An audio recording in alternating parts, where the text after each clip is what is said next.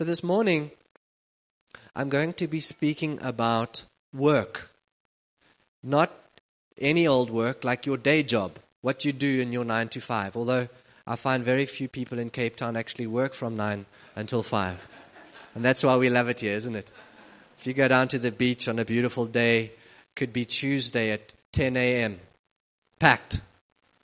But you know what I'm saying when I say 9 to 5. In Cape Townian understanding of the phrase 9 to 5. Flexi hours. But we spend most of our days at our job. And so it's really helpful, I think, to know what is it that God has called us to in the workplace. As a church, and I think as Christ followers, we have it in us that the purpose that we live for is building God's kingdom. Jesus said, seek first my kingdom and my righteousness, and everything that you need will be provided for you. Jesus himself sought the kingdom of God first, and that's what he lived for. And we know that Jesus called us to make disciples and to teach all people to obey him, and that these are like our mission statements for our personal lives. We know that kingdom building is what we're called to. But then the natural question that follows on from that is, okay, so then, and then this is the question that I'm wanting to pose this morning. If kingdom building is what we're called to, is my day job going to distract me or take away my opportunity to do that? In other words, is my day job a waste of time? Is it that the more time I spend at my day job, the less time I actually spend building God's kingdom? How do the two go together? Does that make sense? Is that a good question to ask? I think this message this morning has the potential to shape your thinking in huge ways, especially if you are starting your career and you're making big decisions about where you want to go with your life. What kind of job do I want to choose? I got the attention of all the students now. They are like on the edge of their chairs. And so I'm going to start with Adam and Eve and work our way to Jesus. When Adam and Eve were placed in the garden, God gave Adam a job to do. He was to steward the garden. He was a gardener. He was the first garden boy. And his job was to steward creation. And when God created Eve, it was to be a helper for Adam to fulfill the job God gave to Adam. So they both had the job of stewarding the garden. And it seems, if you read the story, as if it was a very pleasant job. It didn't seem burdensome. It didn't seem like when Adam woke up in the morning that he dreaded going to work and doing what God called him to do, because he was living in paradise. He was living with his wife. There was perfect communion with his wife and with God. And it seemed like a fruitful, rewarding thing for Adam to do. And I think that's the original intent that God had for my day job and your day job, is that it would be something which would be an expression of who I am. It would be a rewarding thing. I'd be able to use my skills and my creativity and my gifts to do something meaningful in the world. And I think, like I was saying, the job of the moon is to reflect the sun. God himself works. The Bible says that he even rested from his work on the seventh day. God made us in his image. We have work because God has work. We work because he works. God himself is creative. He's an administrative. He has gifts of administration. He organizes things. He nurtures things. These are all things that we do in the workplace. And so we reflect his nature in the sense of what we do when we're working reflects what he does. It's a part of being made in the image of God. And so from the Old Testament, we learn that as a general principle, the work is good. And if you've ever been unemployed for a long period of time, you'll have experienced this fact that it's horrible. It's horrible to be unemployed. Your life you feel depressed, you feel like your life lacks purpose, it lacks routine, my life is not being fruitful, I'm not contributing to anything. And it's because you're experiencing the lack of something good which God has made you to do. It makes sense? Unemployment is a very discouraging, demoralizing thing because work is a good thing. And so that's a general principle that we take from the Old Testament. The problem with many Christians' understanding of work is that it stops with the Old Testament. So we're not going to stop there. We're going to go into the New Testament. Because I'm going to throw you a curveball now. In 1 Corinthians 7, verse 29, Paul says a number of things about marriage and about work which seem to contradict what we've just said now from the Old Testament. You got it? 1 Corinthians chapter 7. What I mean, brothers, is that the time is short. From now on, those who have wives should live as if they had none. Not so that they can go surfing and pretend like they're still single again, but because there's work to do in the kingdom. Those who mourn as if they did not. Those who are happy as if they were not. Those who buy something as if it were not theirs to keep. Goes on to say, those who use the things of the world as if not engrossed in them, for this world in its present form is passing away. So this is quite a curveball, because for an Old Testament Jew, hearing what Paul is saying about marriage and about work and about buying and selling things, that would seem to fly in the face of conventional wisdom. So what is going on here? What's going on here is that God has got a plan for the redemption of the world, and it's a plan that has unfolded through successive generations. You can put up that slide there, Lex, if you've got it. And God's plan is unfolding throughout, from creation to the end, when God makes all things new. And it kind of falls into four different categories. I'm going to need a Bible so that my notes don't blow away, or something that I can just hold this down here. A phone, that'll work. So we have creation, and this is how God's plan of redemption for humanity and creation unfolds in its different stages. We've got creation as it impacts on work. Work was created as something that is good and healthy and rewarding. Then we had the fall. At the fall, there was a curse. We'll read it now. That through painful toil, you'll eat food. There, something happened with work. Something changed. We'll look at it now. Then we have redemption. That's with Jesus coming. And then we see in the New Testament, and we're going to get there as well. I'm getting a little bit ahead, but I just want to paint the broad strokes. We're working to glorify and reflect Christ to a lost world. And then we have glorification, which is when God makes all things new, when Jesus returns. And we have work is good and healthy and rewarding again. And this is good news, even though it may not sound like good news. We will have work in the new earth. We will work. Not a lot of hallelujahs for that. It's going to be redeemed. Work is going to be a good thing again, I promise. That's what Jesus said. Never mind what I promise. So maybe let's unpack that a little bit. In Genesis chapter 3, verse 17, you can put that up. This is what happened in the garden as it relates to work. To Adam he said, because you listened to your wife and ate from the tree about which I commanded you must not eat of it, cursed is the ground because of you. Through painful toil, you will eat of it all the days of your life. It will produce thorns and thistles for you, and you will eat the plants of the field. And then he goes on to say, from dust you were taken, from dust you will return, what we say at funerals when people are buried. And so we experience this as well. So for somebody that was listening to me earlier and saying, work is a good thing that God created, it's rewarding, it reflects, and you're thinking, yeah, well, that's not been my experience of my day job at all. It's been horrible, and that's why. That's why it's been horrible. Work has been cursed so that actually work has become hard. Sin was introduced into the world, and because of sin, the nature of work even changed, so that it's become quite painful and difficult, and by the sweat of your brow. Now, in technological terms, in the kind of work we do, sweat doesn't always look like sweat. It looks like anxiety, stress, overtime, working yourself to death because your boss is treating you like a Trojan, and there's deadlines that are unrealistic, being abused at work, CCMA, colleagues that are stabbing you in the back because they want to get ahead of you. These are all things that are a result of the fall.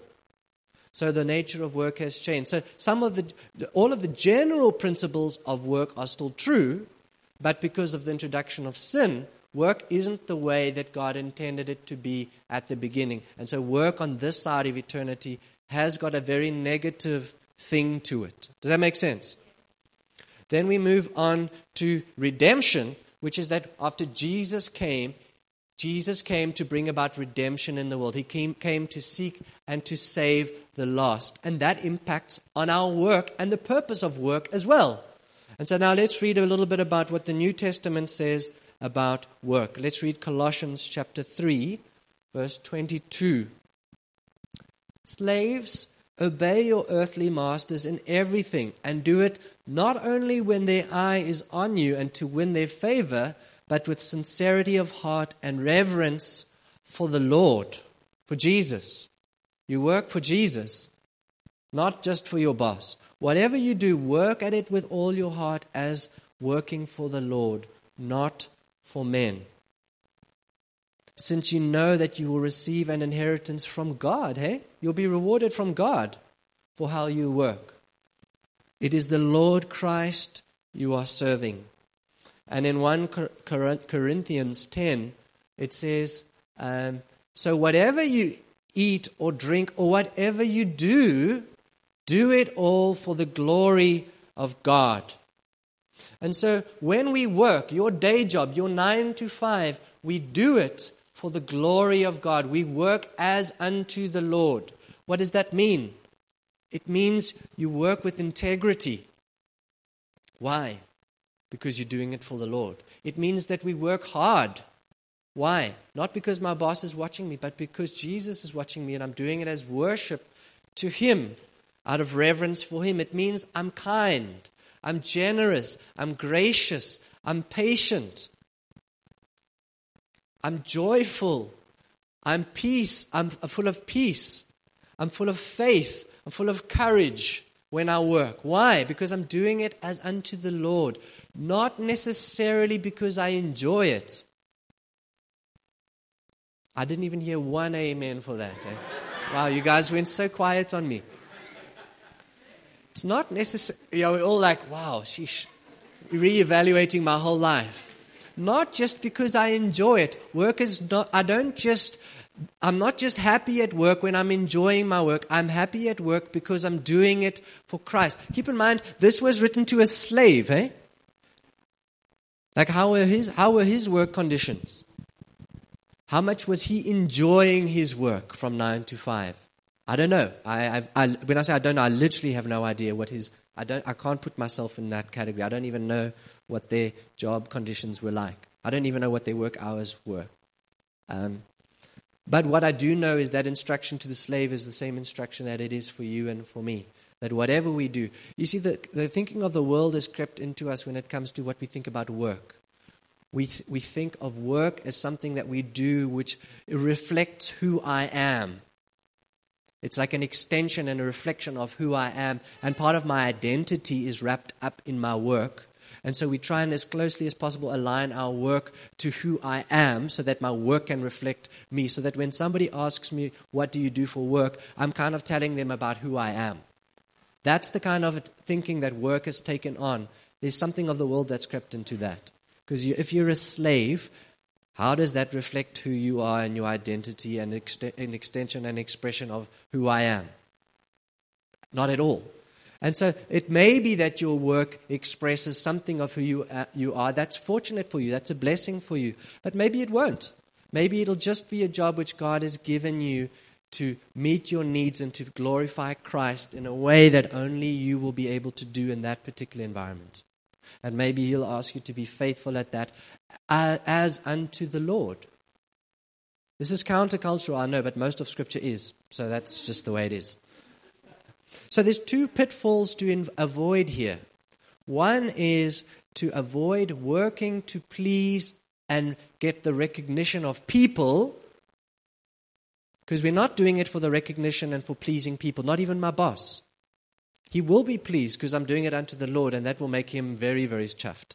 But I'm not specifically doing it to please Him or to get validation or affirmation from Him or my colleagues or my performance appraisal at the end of the year. I'm doing it to please God.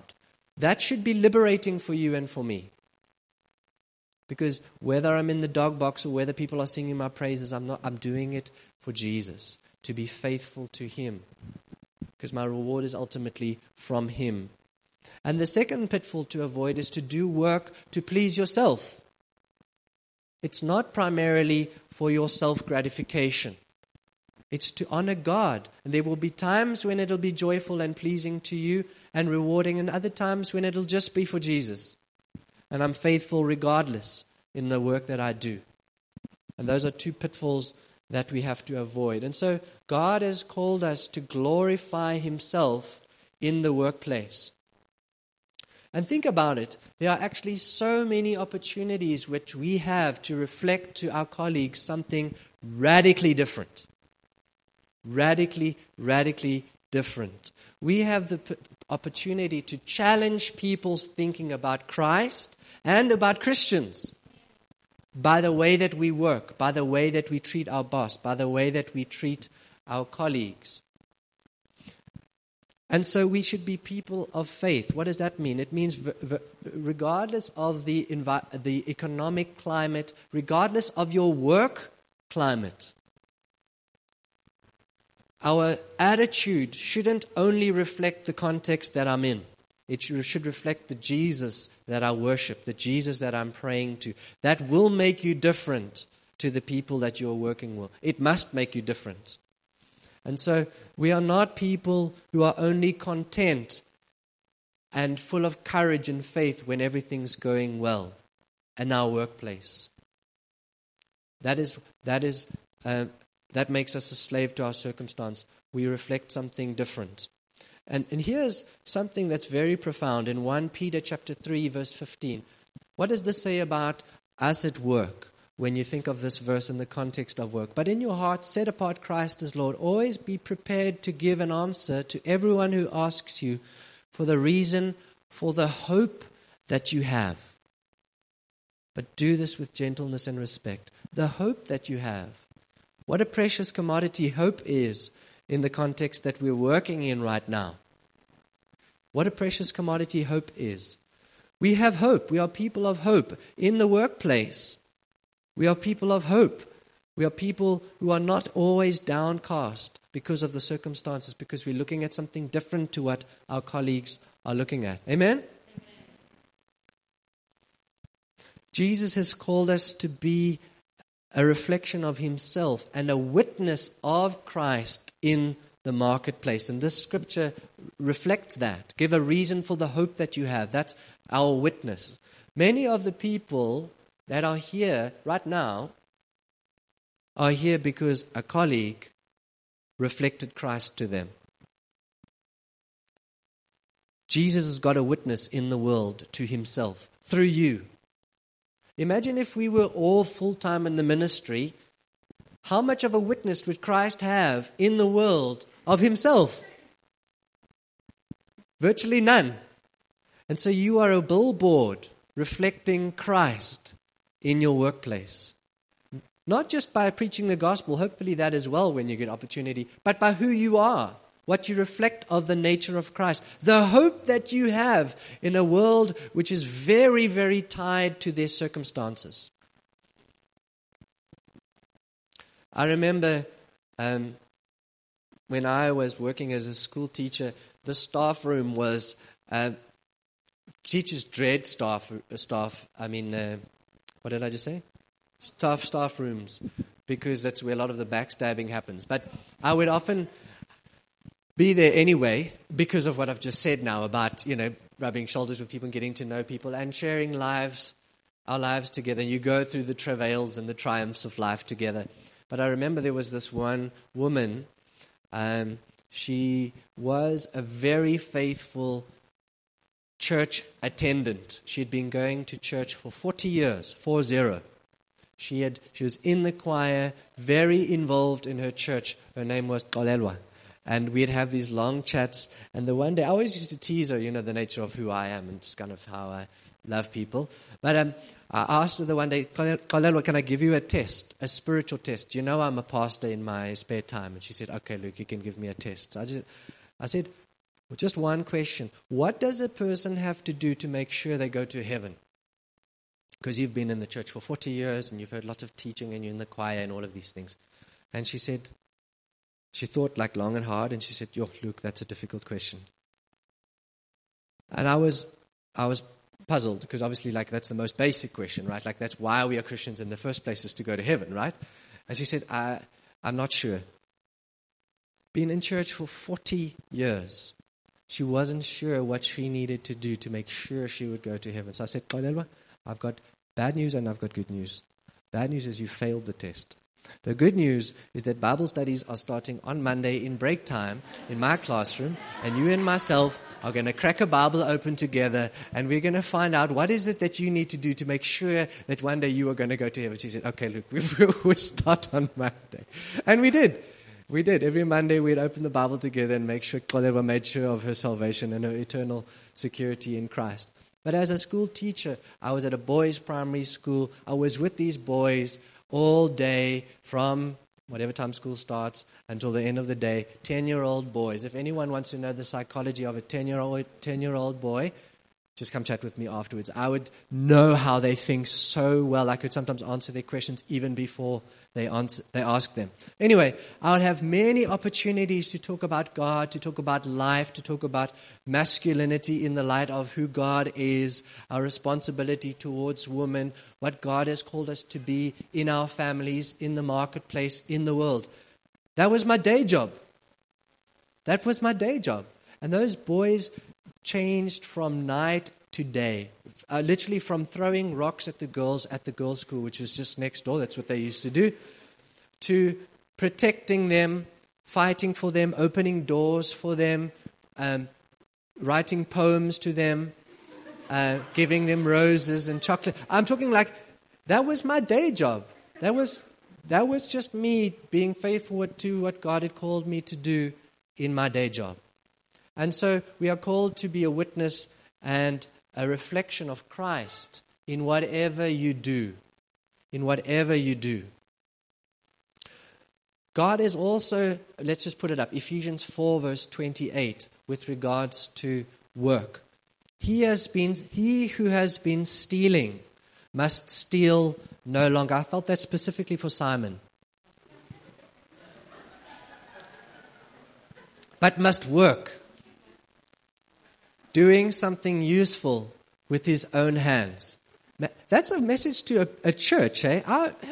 We're actually an amazing congregation compared to this Ephesian bunch. Imagine on a Sunday morning saying, "Guys, please, those of you who are thieves, can we please stop doing that? God has called us to work with our hands. Stop stealing other people's things, okay? We're Christians." Amen. Thank you. Hey, listen, if that does apply to someone, let me not take away anything from what I've just said. Please, stop stealing. Do something useful with his own hands. Why? That he may have something to share with those who are in need. Isn't that beautiful? God wants to provide for my needs and the needs of my family through my work. Yes, the Lord is my provider, but he provides most of the time through work, through working hard. But he doesn't just want to provide for my needs. He wants me to have something to share with others who are in need. Isn't that beautiful? God wants to use my work as an avenue of resource to help others. And isn't it a privilege to have a resource to help others? It's a blessing. It really is good, better to give than to receive. To bless others, to help those within the church, maybe even outside the church, to help with even financing the kingdom, advancing through the church. Lots of different kinds of giving that we do with our money. I want to just make a few practical applications. Now, one of the very common questions which I've heard Christians wrestling with, and sometimes even spoken through with me, what is the relationship between my work and my calling or my ministry? Can work be my ministry? Is secular work also kingdom building? These are questions I've heard Christians wrestle with. I would answer that question from the scriptures by saying, it depends what you mean by ministry.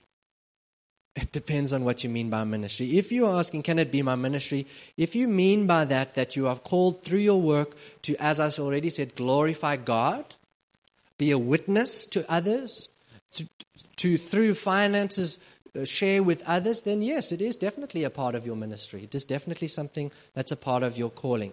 If you mean by work being my ministry, you mean that work is my spiritual calling and I'm understanding it in the same category as other spiritual giftings like prophecy, evangelism, pastoral,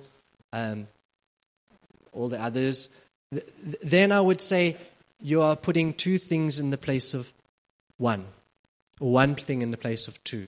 We've got two hats as Christians. We have got our calling to be a witness and glorify Christ in the marketplace, in our day job, and we are called to be priests in the house of God. We're a kingdom of priests, and priests in the house of God are given spiritual giftings with which to edify the saints and to build up the church. We are called to both, and we can't have one instead of both. We do have two hats that we are wearing. Let me just put up that scripture in 1 Corinthians 14 verse 12. Since you are eager to have spiritual gifts, try to excel in gifts that build up the church. And so the purpose of gifts, spiritual gifts, is for building up the church, building up the saints, encouraging, strengthening the saints. And so we are called to both. We are called to both. So I want to just now, for the students among us and maybe those who are starting out in your career, share a few things with you that I wish somebody had shared with me when I was starting out on my career. Yeah, it's weird to call teaching a career, but it is. It's not a very tall corporate ladder to climb there, but it is a career. I would say it is a wonderful thing to have a job which helps people, which contributes in a meaningful way to society. It won't always be the case that you'll have a job like that. But if you can, it's an amazing blessing to be able to, through your job, bless and help and contribute to the needs of society through your job. I would also say, when you're choosing a career, consider carefully how that will impact on the rest of your life. Many jobs today, especially in Cape Town, assume that you are so passionate about your job that it's going to be your job, your hobby, your recreational free time. It's going to be your day and your night and your week and your weekend because you just love it so much. And if you're not willing to do that, then don't even apply. That is the culture of work that we are living in right now. And I want to say that's going to be a problem if you're a Christian. Work is not all there is to my life, especially if I have a family, especially if I want to serve in the church. If it's going to consume my whole life, it's going to be a problem. People in the workplace are trying to find their validation and their meaning for living from what they do. That is not who we are. That is not who we are. And so, choose wisely if you still have the ability to choose about what career you want to pursue and how that will impact on your whole life. Weighing up what you feel called to in God in every sphere of your life. Does that make sense? It's a very practical thing, but geez, it can really solve you a lot of pain down the line. I want to also say, if you're already in the marketplace, if you already have a job and you're pursuing that thing, be careful of allowing worldly conceptions of work to influence your perception of work. That's partly why I'm doing what I'm doing this morning, that we can be renewed in our minds about how we think about work and the place that work has in my life. You can have too low a view of work, in other words, like it has no purpose in my calling at all, or you can have too high a view of work where it actually becomes an idol in your life. And you begin to look for validation and respect from work that God didn't call it to. Climbing the corporate ladder and going after the next rung and trying to go higher and higher and higher up the corporate ladder in an attempt to validate my existence here on earth. That is not what we are called to as Christians. And so I want to say, even this morning, Allow God to examine your heart. If it has become an idol, you'll have to offer that up to God again. So I want to close now by asking a few questions. And maybe you can close your eyes while I ask these questions, and you can ask the Lord to just minister to your own heart while we respond to the Lord. Because obviously every time we read the Word of God, it's for the purpose of response. Eh? The first question is, have you allowed worldly thinking to influence your thinking about work? Are you working simply to get rich or to climb up the corporate ladder? If that is you, I want to just ask you right now, just say to God, Lord, I'm offering this up to you again. Forgive me if I've made an idol out of this, God, made it something which you didn't intend it to, Lord. My validation, my worth comes from you and only you, Jesus. Whether I'm the least well-paid or important employee in my company or not, I'm your son. And I don't have anything to prove to the world or to anyone. You've already affirmed me in who I am in you, Lord Jesus. The second question is maybe a little bit harder. Do you work as if it were unto Christ? If you do work as if you are working unto Christ, how much does grumbling and complaining happen in your life at work? Because if it's unto Christ, we do it with joy. We do it with contentment. And that's regardless of the circumstances. And so if there has been a pattern of grumbling and complaining and moaning and not actually working unto Christ, I want to ask you, would you just make right with Jesus and say, God, I'm sorry. I'm sorry for actually just being like everyone around me and moaning and complaining. Lord Jesus, help me to reflect you well, to work as unto you, Lord Jesus. The third question, are you being a light to your colleagues? Are you praying for them? Are you looking for opportunities to reflect Christ to them, to share the gospel with them? Lord Jesus, may we be a people that pray for those who we work with, Lord. God, that you would use us as a light to seek and to save each and every precious person, Lord. We may be the only gospel that they ever read.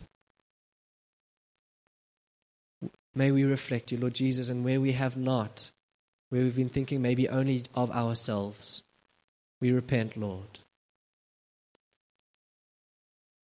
Would you make us a light again? And lastly, have you neglected your spiritual calling within the church because work has just become an all-consuming passion? If that is you, I want to ask you to repent as well. The Lord has called you to be a light at the workplace, but also a priest in his house, to minister and to serve his people.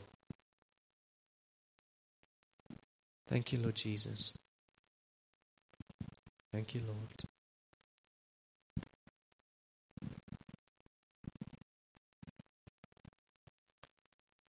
Let's stand together.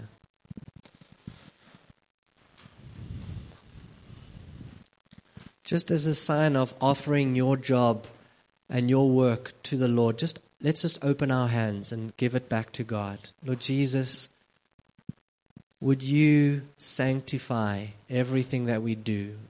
May we do it for you, Lord Jesus.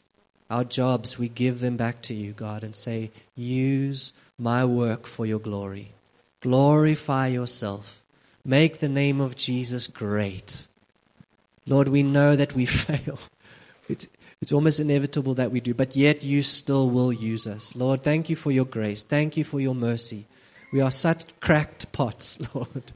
You say it's through jars of clay that you reveal your glory. And we are jars of clay. God, we acknowledge that we have failed, that we do fail, and we probably will continue to fail. But we ask for your grace. We ask for your grace. May we glorify your name, Lord Jesus. May we glorify your name, Lord Jesus. We ask in our workplaces of work, would you come? Would you let your glory fall at our places of work? Lord Jesus, may revival break out amongst our colleagues, with our bosses, with our clients, with our customers. Let your glory come. God, would you give us opportunities to share the gospel with those who don't know you in unique and surprising ways? Would you give us words of knowledge, Lord? Would you put people on our hearts to pray for and to minister to, Lord Jesus? God, this is most of our lives, Lord. Use it for your glory, God. Use it for your glory, Lord Jesus. May we be billboards which have the face of Jesus